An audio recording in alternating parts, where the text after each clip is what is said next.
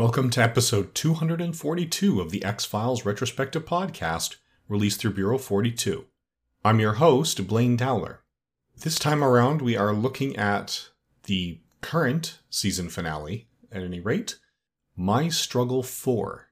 The original air date was March 21st, 2018. The action is spread between Virginia, Tennessee, and Washington, D.C., The average IMDb user score is a 7.5 out of 10. This episode begins with a voiceover by William. The whole My Struggle thematic grouping of episodes have been struggles of different characters. So My Struggle was about Mulder's struggle. My Struggle 2 was Scully's. My Struggle 3 was the cigarette smoking man's. My Struggle 4 is William's. So we get a history of William and his life as Jackson Van de Kamp, realizing at a very early age that he had superhuman abilities, how he kept having to switch schools to hide it, and all sorts of other problems and limitations. How he has now been running since we last saw him in Ghoulie. And in this episode, he finally returns home to take one of his girlfriends with him because he just can't do this alone. He's even contemplating thoughts of suicide. As things progress, Scully and Mulder are tipped off by Monica Reyes about where he may be. Turns out he wasn't on the plane that Reyes thought he was on, which Scully somehow knew because of their connection. Instead, that plane was filled with Mr. Y and some of his lackeys who were trying to capture him but failed. We discover that because Mulder was there when the plane landed, and when he went to interrogate them, he ended up killing everyone who was on that plane, which is going to limit his future as an FBI agent, I would say. As things progress, he does manage to follow William, but he is again followed by someone who put a tracker on his car. Skinner and Scully move forward, although Skinner has been in contact with the cigarette smoking man, and he finally tells Scully the truth about William's father. And ultimately, it leads to a showdown at the docks, where William forces the cigarette smoking man to see him as Mulder, and the CSM shoots him in the head, apparently granting his wish to die. Just after that happens, the real Mulder comes around and shoots the cigarette smoking man repeatedly. This is just one of several major deaths in this episode. Leading up to this confrontation, Skinner ended up killing Monica Reyes while she was driving a car that ended up running Skinner over. And in a final conversation after Mulder had shot the cigarette smoking man, Scully reveals that she is actually pregnant with their child. And although she doesn't tell Mulder that the cigarette smoking man was William's father, she does say, "We were never his parents. He was an experiment created in a lab. So yes, she carried him and bore him, but she was not his mother." So it does end in a way that doesn't rule out future stories, but would certainly make them more difficult, given that Mulder has now just shot enough people without documentation of their problems that it's very unlikely he will be able to continue in any capacity with the FBI. Scully would presumably be harboring him. Skinner, Reyes, and the cigarette smoking man are apparently dead. William is revealed to be alive despite having a bullet in his skull. He comes up out of the water to watch Mulder and Scully leave, even though he still has that actual bullet wound. So future stories can't be completely ruled out, and Chris Carter, who previously said he would not continue without Gillian Anderson, has said there are more stories to tell. It's going to be a very different status quo. On the production end, this episode was written and directed by Chris Carter. At the time of this recording, in August of 2020, there has been no announcement about a season 12. If there is, I certainly will cover it. But at this point, this is Chris Carter's final contribution to the X-Files. Obviously, the same can be said about all of our recurring cast members. So this is David Duchovny's final appearance on the X-Files after 191 appearances in the series, plus a guest appearance in The Lone Gunman, plus the 2 movies. This is Gillian Anderson's final appearance in the X-Files after 217 credited episodes. Only one of those she got the credit without actually appearing in the episode, plus the 2 movies. Mitch Pileggi makes his final appearance in The X-Files after 91 appearances in the course of the series. Barbara Hershey makes her third and final appearance as Erica Price. She will not be continuing as William killed her rather graphically when they tried to stop him. He can concentrate and people simply explode. Joel McHale makes his final appearance in The X-Files. While it's only his third officially credited appearance, we did hear his voice in Nothing Lasts Forever over the radio. Annabeth Gish makes her final appearance as Monica Reyes. This is her 26th and final appearance in The X-Files. Miles Robbins makes his third and final appearance as Jackson Van de Kamp, also known as Baby William. Madeline Arthur makes her second and final appearance as Sarah Turner. Sarah Jeffrey makes her second and final appearance as Brianna Stapleton.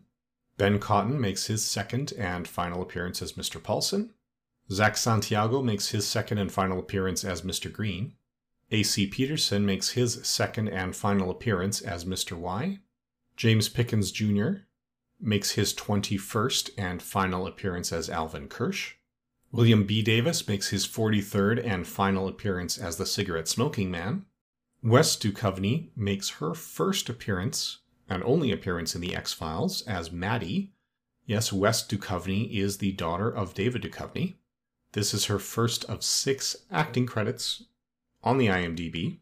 It does not appear in her best known for list. That includes her work in Vegas High, A Mouthful of Air, The Report, and The Magicians. Her appearance in the movie Sick has her listed as Madeline West Duchovny, and that's her other actress credit on the IMDb. She also plays herself in VH1 All Access from 2003 in an episode titled Awesomely Wacky Celebrity Baby Names. She would have been 4 at the time. Mark Atchison makes his second and final appearance in The X-Files. He is the truck driver in this episode who previously appeared as Ted Bertram in Quagmire back in Season 3.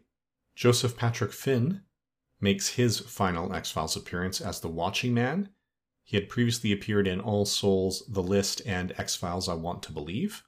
Jodie Pongratz makes her only X-Files appearance in this episode as the female attendant. She's got 14 credits to her name, is best known for this, Killer Twin, The Girl in the Bathtub, and Twilight Storytellers, the Mary Alice Brandon File. Henry Ma makes his second and final appearance in The X-Files as the Night Manager. He previously had appeared as a nurse in Hell Money. Rogan Christopher makes his only X-Files appearance as the BDU team leader. He's got 20 acting credits to his name and is best known for his work in Pregnant at 17, The X-Files, Nikita, and Bitten. Thomas Nicholson makes his only X-Files appearance as a BDU soldier. 32 acting credits to his name, best known for his work in Supernatural, Project Blue Book, Damnation, and The 100. Jerry Russo makes his second and final appearance in The X-Files. Here he plays a homeless man. He had previously played a mechanic in Blood. Niobe Martinez makes her only X-Files appearance as the homeless woman. In fact, this is her only IMDb credit of any kind. Benley Hickson makes his only X-Files appearance as 5-year-old William. He currently has 4 acting credits to his name, previously appearing in Nickelback's Song on Fire as the Kid, Kid in the Crowd in Noel, and Kavinsky Boy in To All the Boys, Always and Forever, Laura Jean. Austin Dunn gets his 3rd stunt credit in The X-Files here as the stunt double for Miles Robinson. He'd been Miles Robinson's stunt double in Nothing Lasts Forever and Ghoulie as well. He's got 26 stunt credits to his name, currently only 7 acting credits, with his role here as 15-year-old William as his most recent. But he had previously appeared in The Mountain, The Sandlot 2, J-Pod, Trial by Fire, The Flash, and The Whispers. Chase Nicholson plays 11-year-old William. This is his 4th IMDb credit out of 4 at the time of this recording. He'd also appeared as Cody in Break, Photo Kid in an episode of Man in the High Castle, and Unfortunate Student in parts 1 and 2 of The Austere Academy in the Netflix version of A Series of Unfortunate Events. Cole Lindsay plays Jared Marriott. This is not only his only X-Files appearance, it is his only IMDb credit. Keith Arbuthnot makes his 5th and final appearance in The X-Files as Ghoulie. Mike DeSabres makes his third appearance in the X-Files as a stunt performer. He'd previously done stunts in Kitten and Piper Maru. He's got 157 stunt credits to his name, but only 20 acting credits. In this case, his acting credit is for BDU Soldier in Motel.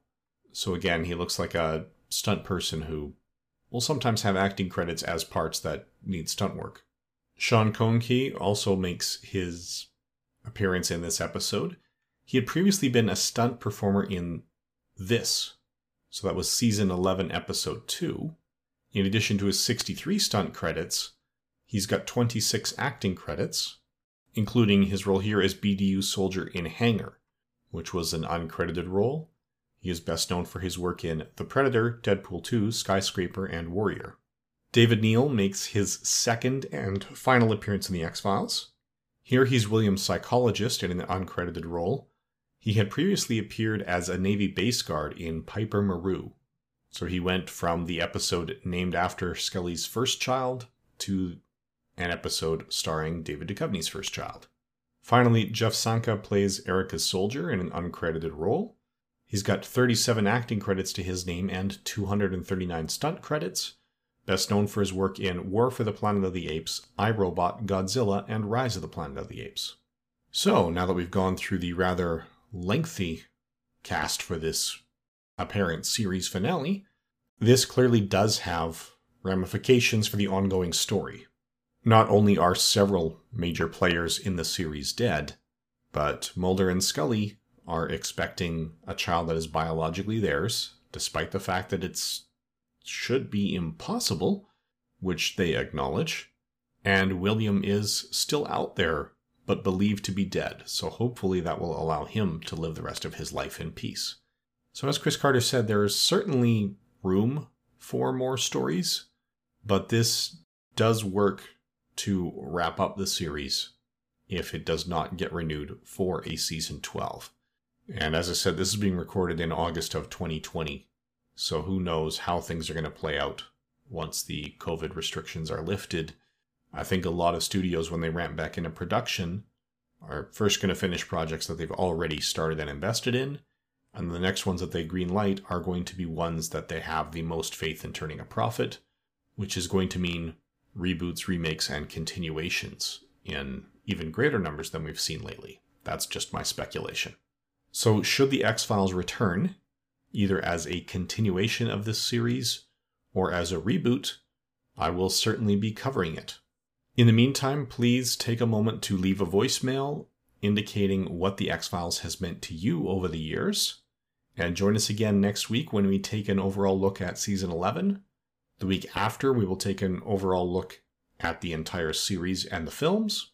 And then, finally, 3 weeks from now, I intend to release the episode with what the X-Files has meant to you, the listeners. And that just depends solely on actually receiving those voicemails. Since this is being recorded over a year before you guys will hear that first request, I don't know how many are coming in, but please send those in. Thank you for listening.